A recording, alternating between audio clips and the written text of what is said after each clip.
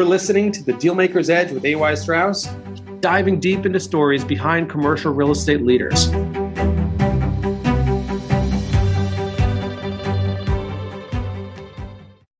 Hello, everyone, and welcome to The Dealmaker's Edge. Today, we're really excited to be joined by Matt Weinstein, who's a partner and head of credit at Axonic Capital. Axonic Capital is a New York-based investment advisor with a primary business focus on capital management of structured credit strategies and has over $4.5 billion in assets under management. Matt, alongside the firm's chief investment officer, oversees Axonic's asset allocation, sector allocation, trading, and investment management, and is also responsible for the firm's build-out of its CMBS and commercial real estate equity and debt businesses.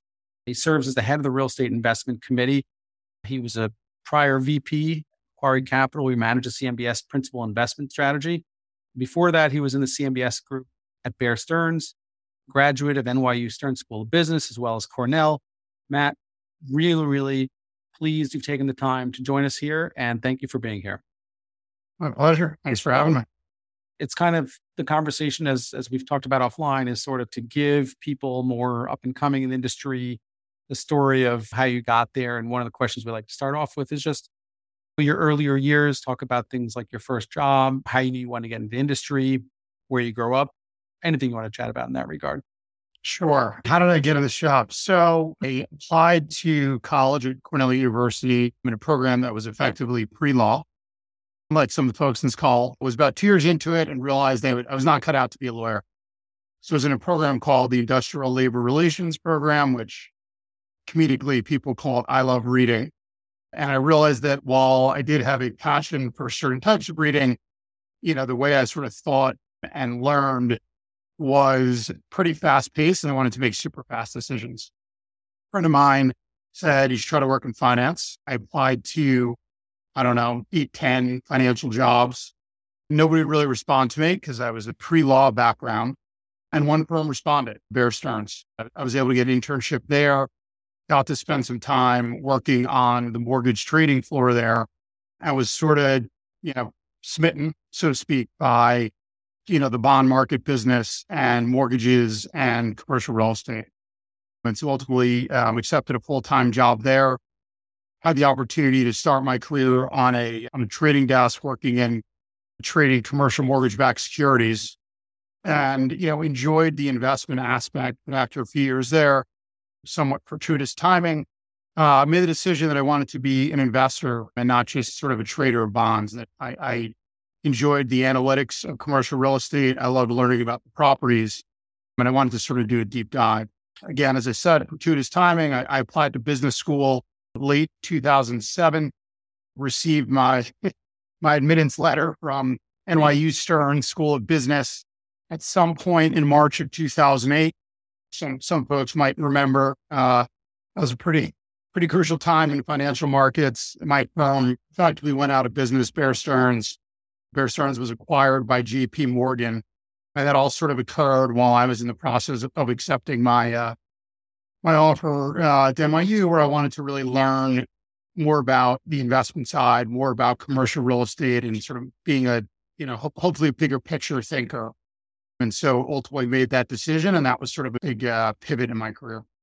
Yeah, great timing. I remember during those years when nothing was really happening, a lot of people went back to school, almost like in a defensive posture, but you were in the offensive. And that's better to be in front of that curve. That's very exciting stuff. And then I guess after you graduated, you continued in that CMBS world further.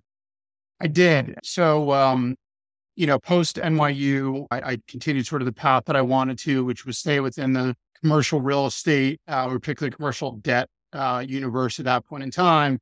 But I wanted to pursue something not as a seller of risk or seller of securities or seller of commercial real estate, but as a buyer or an investor.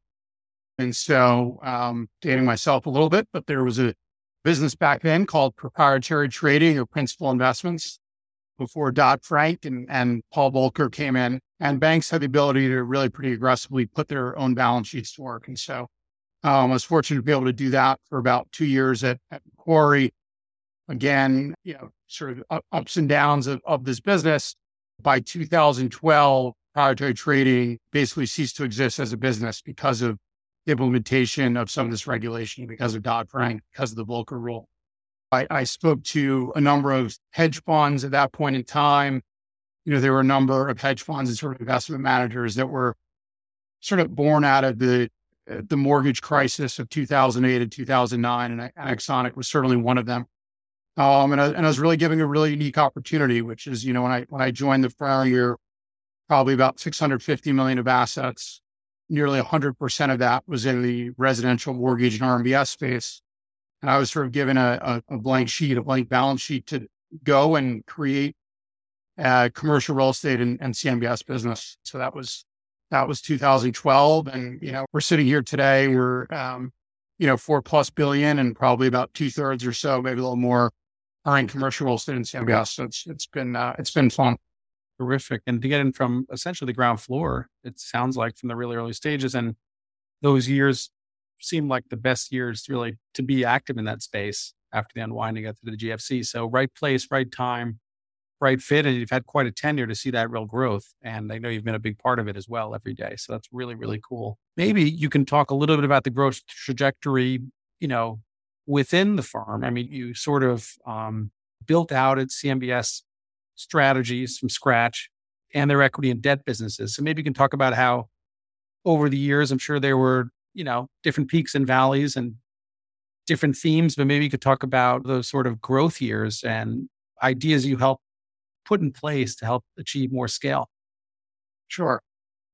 It's funny. You make decisions, you have sort of paths that you choose in life. You don't know what's going to sort of ultimately bear and come to fruition and be a great learning experience. I spent one summer in business school as an investment banker. I did an investment banking summer internship program. Once again, was able to cross off things that I believed I would not be very good at. Learned a lot. It was a unique time. It was 2009. And there was a bunch of de novo or effectively SPAC commercial real estate companies that were potentially coming to market with just cash and no balance sheet. And their mandates were to basically go anywhere, but believe in us that we're a smart manager. There's going to be massive opportunities ahead and let us go do it. And some of those firms, today remain very thriving public vehicles. It sort of proved to be a pretty valuable learning experience for me. I spent hours reading through all the prospectuses and all the filing docs and try to understand how it all worked and how they thought about various areas of commercial real estate. And, when I made the decision about how to build out the business here at Axonic, one of the things that we thought would be really unique was a lot of times in commercial real estate, more on the asset side, you hear the term vertically integrated, right? And somebody has the ability to build the building and lease the building and asset manage the building. And there's a vertical integration where it all can be done in-house. What we wanted to do was create, what we sort of refer to as being horizontally, which is commercial real estate is a super unique asset class in my mind that if you look across the capital structure in commercial real estate, depending where you are in the cycle, there tends to be something that's really rich and something that's really cheap. Most of the time, it's really good to be a borrower. There are moments in time where it's really good to be the lender. And then there are pockets in time where it's really, really good to be able to just buy bonds.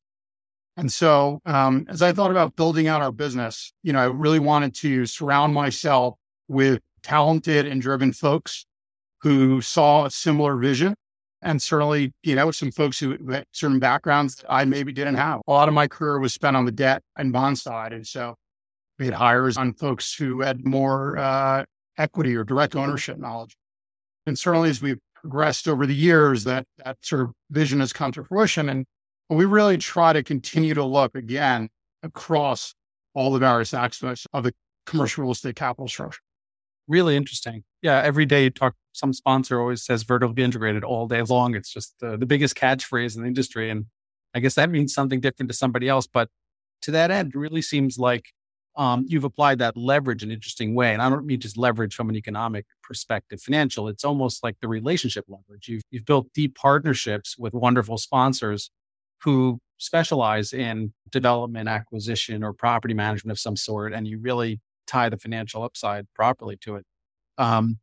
Maybe you could talk about some of the partnerships you've gotten into. I know some of your sponsors you've teamed up with. You've done some pretty large scale projects. I know one of them is still underway. I don't even know the status off the top of my head, but 1234 Gateway is huge. And then you had the big Morris County suburban office takedown. I know we've talked about office, probably a couple of years back. It's a theme in the market every day, but maybe you can just broadly talk about some of your successful partnerships you've made with sponsors.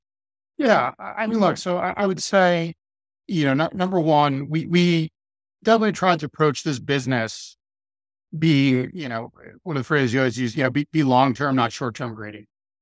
And, we came up with what we thought was going to be a really unique and sort of clever mousetrap, which was we got into the very, very nitty-gritty of the CMBS market.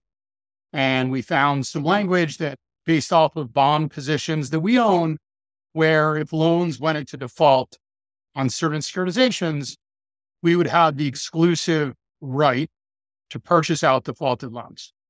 And it gave us this really unique sourcing channel. We would have sort of a first right refusal or a last look, so to speak, on these assets. When we were buying these, we knew there'd be some instances where we would have to take title to the property because they were defaulted loan. Some instances we could work a deal with the sponsor, some instances we could not. But we knew what we didn't know, and we knew that we didn't know how to operate commercial real estate. We still don't operate assets today. We still grade partners. But when we brought these partners in, it wasn't your typical flow in that business. Normally, it's the operating partner bringing the capital provider of the deal. In this instance, it was the reverse, right? It was we had found this deal in a pretty unique sourcing mechanism, and we were bringing it to, there's like the, Onyxes and the John Saracinos of the world saying, look, we want, we need your help. We need to figure out how to lease this thing. We're bringing it to you, but you know what? We're going to be long-term greedy here, and let's negotiate economics that sort of work for everybody. And those instances we probably could have, created for ourselves better promote structures and these type of things. We have these moments in your career where maybe you can try to be, penny wise and pound foolish. We really try not to do that here, and I think we're pretty good at it. I think that has borne to fruition because now here we are a decade later, and to your point, and a lot of those operators who we first reached out to a decade ago, remain successful repeat operators of ours. Some deals have been very easy. It was quite a run in the commercial real estate markets. Deals of recent have gotten more difficult. It's obviously a very unique and challenging time. I'm sure we'll talk about it in the commercial real estate market today and from here. But having those partners and having folks that you can trust and have history with, it's really important in good markets. It's a sort of good to have, is an absolute must have in markets like today. Agreed. And what a perfect segue. It was just such a layup. You could just bring us right into current state of affairs. And I appreciate that, Matt. You really made my life easy. Maybe you could talk about the market today. Every news story you read says the opposite of every other news story. And it's fascinating. It's just a wonky time. You speak to half the world. Oh, everything's fine. The other half, world's falling apart. I'm guessing the truth is somewhere in between. But, how are you thinking about things, on a macro level within commercial real estate? So, as you said, it is tricky. It is complex. Look, I think there's a lot of different aspects, the multifamily story versus the hotel story versus the office story, very, very different. Office versus hotel versus multifamily. If you think about office is in a very challenging position. You have real fundamental deterioration, leases that are rolling, you have subleases going in the market, you have people downsizing office space, you have billions of square feet, who knows the exact number, that probably need to go away. And at the same time, you had a massive, massive pullback from the availability of debt.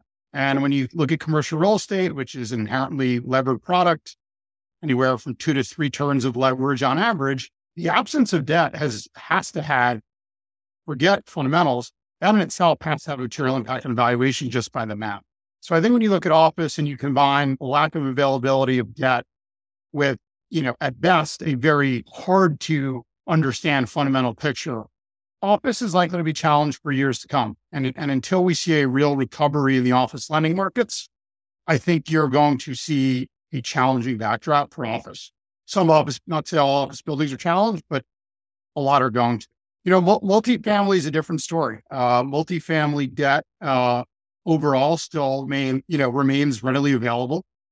Rent growth, nationally speaking, certainly has slowed down, but it still remains positive.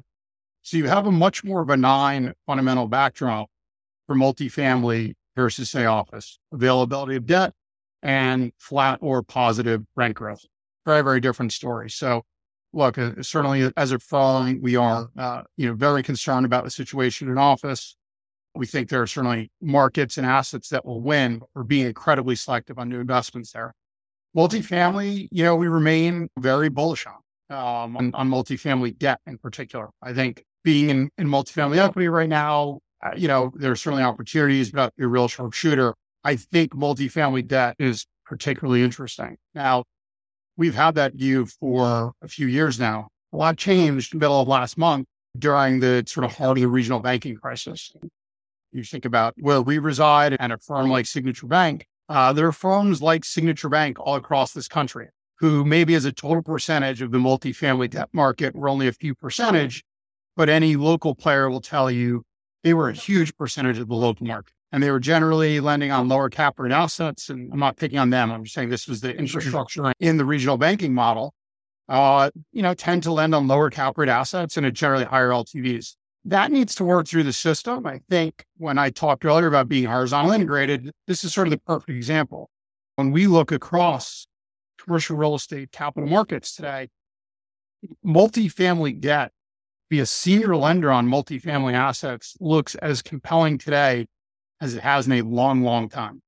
And the void of regional banks, primarily from that market, kind of market 30, 40, 50% of the debt stock, that has real impacts that needs to flow through the system.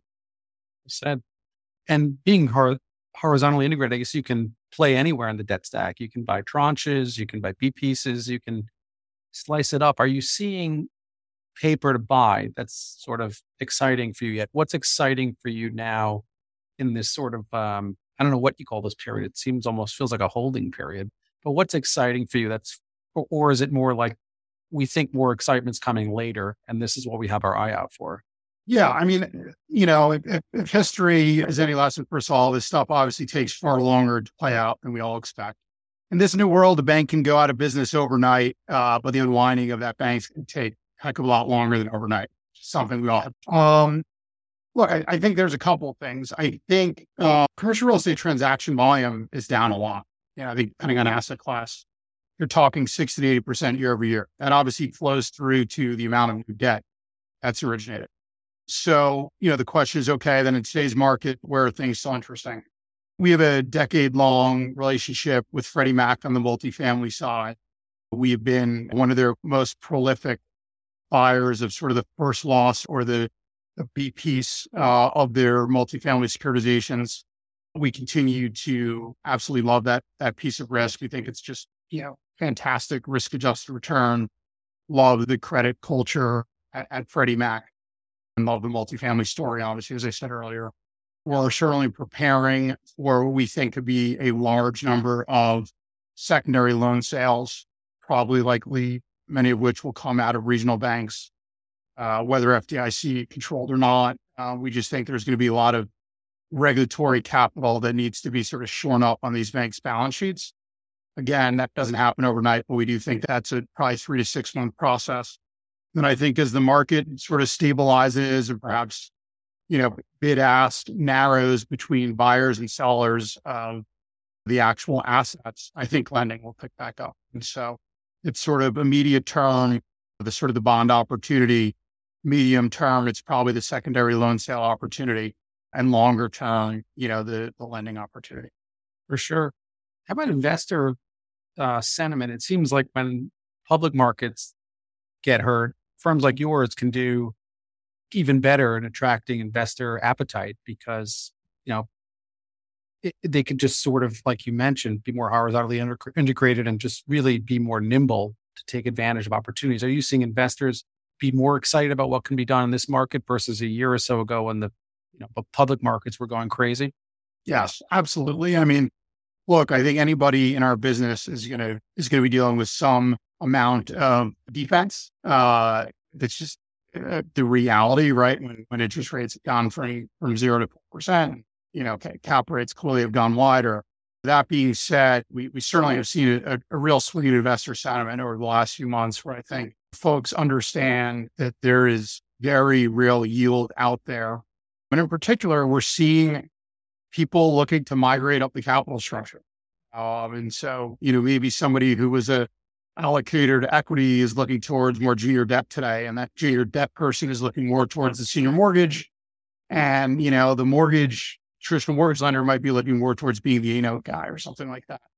And we're seeing that both on sort of the direct investment side and from the folks who invest with us. So I do think there's a lot of interest out there in the investor community. And I think certainly having the ability, again, to look across all the different areas of commercial real estate, being equipped to handle workouts and distress and non-performing situations, because we all know it's coming, I think is really valued and pretty vital to it. Sure. Well said. Now, if you wouldn't mind putting yourself in the shoes of when you maybe just graduated NYU or maybe 2 or 3 years in the industry, maybe somebody was working in the equity side with a sponsor or whatnot, and maybe their portfolio's underwater. Or I'm making up some far-fetched example, but they're looking for sort of what area of focus to do next within commercial real estate broadly. And they're getting on your calendar for coffee and they're just looking to you for advice. And if you saw a good area for somebody to jump into over the next year or 2 or 3 that you think will be emerging, what would you advise that person? Sure. So, look, I've gone through aspects of this myself in my career, as we talked about. I sort of saw the downfall of Bear Stearns, went back to business school, and it gave me the time to do that exact type of thinking and have conversations with people with much more experience than me and get their advice. And then I lived through the implementation of Dodd-Frank and the Volcker Rule and realized that this was going to create a great backdrop for alternative sources of capital, albeit alternative specialty finance lenders or hedge funds, because this regulation was going to flow through and sort of cut off banks. I think if I'm somebody 10 years younger than myself today, I think it goes back to sort of what we've been talking about here a little bit, which is you have to look at how has the commercial real estate ecosystem changed because of the shakeout from the regional banking area. And again, I don't remember the exact year. I think Dodd-Frank was implemented in 2010. You didn't really start feeling that for years to come, 12, 13. I think we're going to see something similar here. There is going to be a change. Somebody needs to fill that void of you see different numbers, but it's certainly north of $1 trillion of loans that regional banks have traditionally provided. And there will be absolute winners in the alternative lending space. I do think that is a real area to really sit down, come up with your own views, get the views of other folks out there. What are going to be all the downstream effects 6 months, 5 years from now of this change in the ecosystem? Here are going to be the winners, here are going to be the losers. And okay, these are the winners. Which one of these still pairs well with the things that I intellectually like to do? I can't tell somebody who's been a real estate developer and looks at projects that have a 5 to 7 year time horizon to go be a bond trader because they're cheap. You'll lose your mind. Yeah, exactly. Nor the reverse, but certainly the marrying of that too. And that takes a lot of trial and error. 100% and well said. And I appreciate that. And I'm sure a lot of listeners will appreciate that too. Well, the podcast is called The Dealmaker's Edge. And one of the questions we'd like to ask is, this is a very stressful business. You manage an extensive team, extensive portfolio. You have to answer to your partners, to your investors, to yourself. How do you manage the voice in your head, which we all have? I think I read somewhere like 70% of people who manage their own businesses have some mental health issues. I'm not implying you do, but I will tell you as somebody managing a firm, this is not relaxing stuff. So how do you talk to yourself on a rough day, or what are the types of things you tell yourself to continue to be in the right frame of mind to make those clear-headed decisions that you have to make every single day? So, and I'm not just saying this, I love podcasts and I love reading. I heard a podcast the other day. The guy was saying, if anybody else other than myself spoke to me that way, I'd want to punch myself in the face. And I thought it's such a great, simple way of thinking about mental health and the way that so many of us, the prism that we view ourselves versus perhaps what others do. I think it is for sure. The balance is important. I certainly like to listen to make sure I'm aware of everything that's going on with podcasts in our business, but also just, challenging my brain and forcing it to focus on some other topic that I know absolutely nothing about, that has absolutely nothing to do with regional banking crisis and commercial real estate cap rates.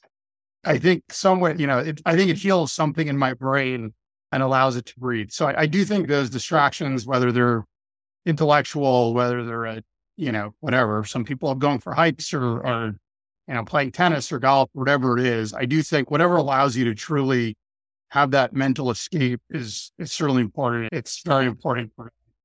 Well said. And last thing I'll also say is I think you also have to, enjoy, managing people, because that's the other aspect of this business. I think you have to embrace it because it's not just being an investor. It's also being a manager and hopefully a leader of your team. And I think focusing on trying to be good at that and enjoying it, I think is very important. Well said. We really covered a lot, Matt. I really want to thank you again for your time. I know you've got a million calls and everything to get to. Any other question we should have asked you here that we didn't, or anything else you wanted to add, almost like as a kitchen sink type of question? And if not, it's no big deal, but I figured I would just ask. Nothing else. I'm trying to think if there's anything else that I'd want to address. No, nothing else really comes to mind. I mean, I really, appreciate the questions and time here. It's certainly always interesting to chat. And likewise, Matt, I know people are going to learn a lot from this conversation. I know I did. It's always great to see you. And again, thank you again for taking time out of your crazy day, and can't wait to watch your continued success and to be continued, my friend. Great seeing you. Thanks, Aaron. Thank you for joining the Dealmaker's Edge. Don't forget to follow us on your favorite podcast platform. Give us a 5-star rating so more people can follow the conversation.